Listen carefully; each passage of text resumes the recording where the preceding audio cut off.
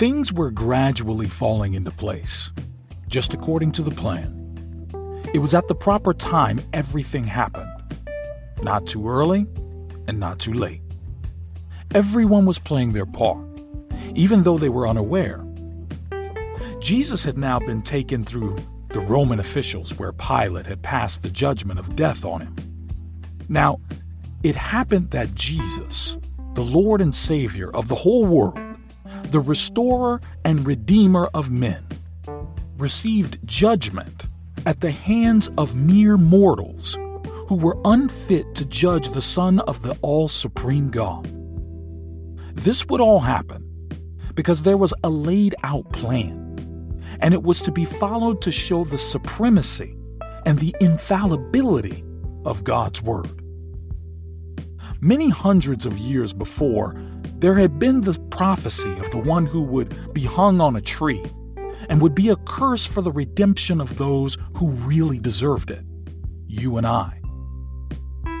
After the betrayal of Jesus by Judas Iscariot and the arrest, the people demanded that Jesus be killed.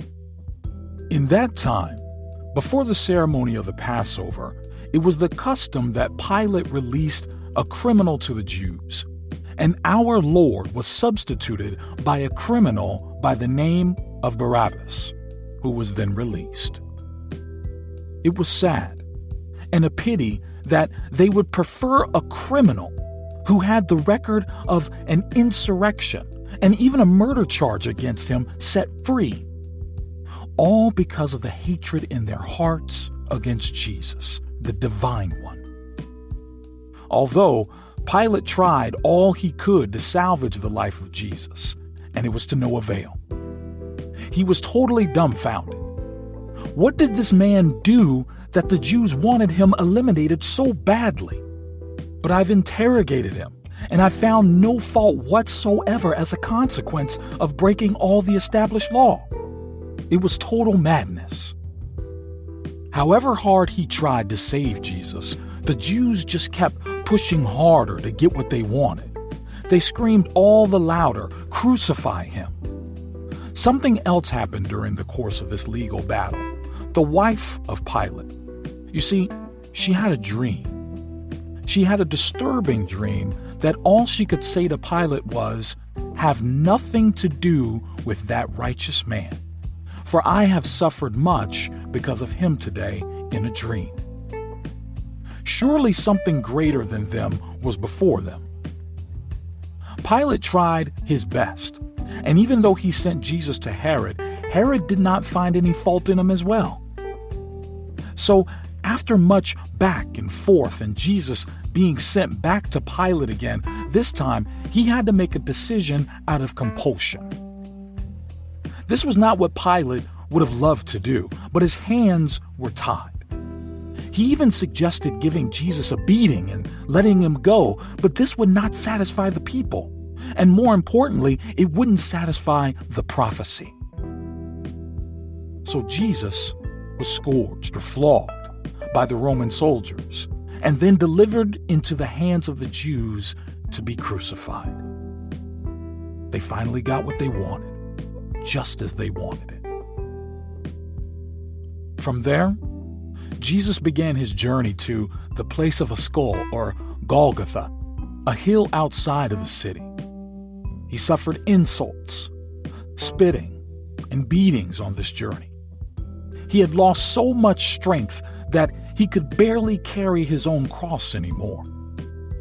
He needed help, and Simon of Cyrene was the man who, though not voluntarily, but was forced by the soldiers who would carry the cross of Jesus the remaining part of the journey.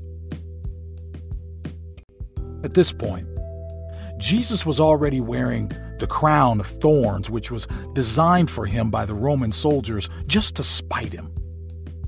They had done this during the time they were mocking him for being king of the Jews and wearing a scarlet robe over him, which they took off and later put on his own clothes.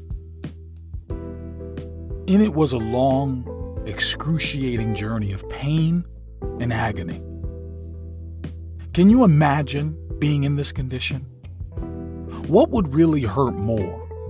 the physical pains that were inflicted on you, or the thought of the shame of people seeing you look like you're falling from glory. And yes, they were surprised. Some asking if this was not the same Jesus they knew, out of spite, and some out of pity and genuine sympathy. It was not a palatable experience, you could be sure of that. Now, they had reached their final destination, the crucifixion ground. Here they nailed Jesus to the cross that had been brought from inside the city. He was hung up on the cross to fulfill the law as it is written in Deuteronomy chapter 21, verse 22 to 23, which would be a prophetic and symbolic necessity that would need to be fulfilled for the salvation of you and I. And if a man has committed a crime punishable by death, and he is put to death, and you hang him on a tree, this body shall not remain all night on the tree, but you shall bury him the same day, for a hanged man is cursed by God. You shall not defile your land that the Lord your God is giving you for an inheritance. We must understand, however, that Jesus never committed any sinful crimes in reality that was going to warrant a punishment due to an offender. It is clear as we know it that Jesus is the Son of God, who lived on the earth without any sin. He was fully God and fully man. Paul affirms the truth of his sinlessness in 2 Corinthians chapter 5, verse 21, which says, "For our sake he made him to be sin who knew no sin, so that in him we might become the righteousness of God." It was by faith that Jesus received this sin attributed upon him on the cross, so that by that same faith we could receive his righteousness attributed upon us. Crucified now on the cross, they thought the show was over, but just then, something supernatural and unimaginable happens. The whole atmosphere goes dark for 3 solid hours. The sun was darkened and the earth lost its light because the light of the world was hanging on a cross. Jesus was on the cross between life and death, seeking comfort and maybe deliverance, but he would receive none of it. This was a mission he knew he had to accomplish. No matter the pain or the shame, he called on God on the cross. Jesus called on his Father for the last time on earth.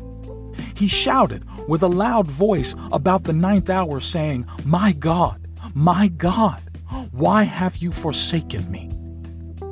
Had God forsaken him?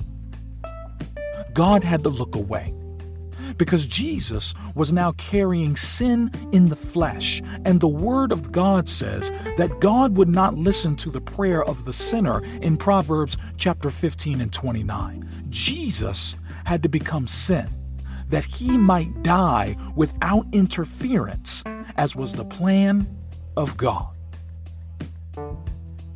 And when he was ready, he made a declaration. It is finished. Took his last breath and yielded up his spirit. And in that instant, the curtain in the temple was torn from top to bottom, pulling down the separation between God and man. There was an earthquake that vigorously shook the whole earth. It was a strange day. Never had these kinds of events occurred before. Even the centurion and those who were with him, who had paid attention and were in awe, submitted to the truth that Jesus was really the Son of God. Even after his death, his bones were not broken as the others who were crucified with him, as was the custom, so that the criminals crucified would quickly die and be buried before the preparation day. To signify his uniqueness, which was a fulfillment of the prophecy that none of his bones would be broken. And when he was pierced at the side, blood and water gushed out, something strange yet again. He was buried in a virgin tomb which had never been used by any man. Joseph of Arimathea was a wealthy man who asked for his body. It was taken to the tomb which had been cut originally for this rich man, as was the custom to have your tomb or your grave set before you died. A stone was rolled over it to keep it shut. These were the events from the judgment leading to the death of our Savior, Jesus. Make time today to sit down and reminisce on these events that remind us of the sufferings and agony that Jesus had to go through. What do they mean to you? Are these events sacred to you? Or do you treat them just like any other bedtime story? Jesus suffered here on earth. This is no fable. You must think on these things with all seriousness and purpose if you really want to understand the great sacrifice it took to get you saved. What happens next will without a doubt rock your mind in awe and surprise. Who could have put the pieces of this great puzzle together and rightly decipher the words of prophecy that was about to come true? Saints, let us pray. O Lord, give me the strength to give my life a sacrifice poured out of love and honor to you. Help me live as a living sacrifice offered to the service of your majesty and for the honor of your glory. Help me to emulate the life and character of Jesus' obedience even to the cross and death. May I not fear any discomfort that following you might bring, never at all. Make me a soldier, strong and willing to answer your call whenever it comes. I give myself away so that you can use me, Lord. Help me always remember the path to glory that Jesus took, the sufferings, and have the hope that when I go down that same path, I will surely receive glory. In Jesus' mighty name, amen.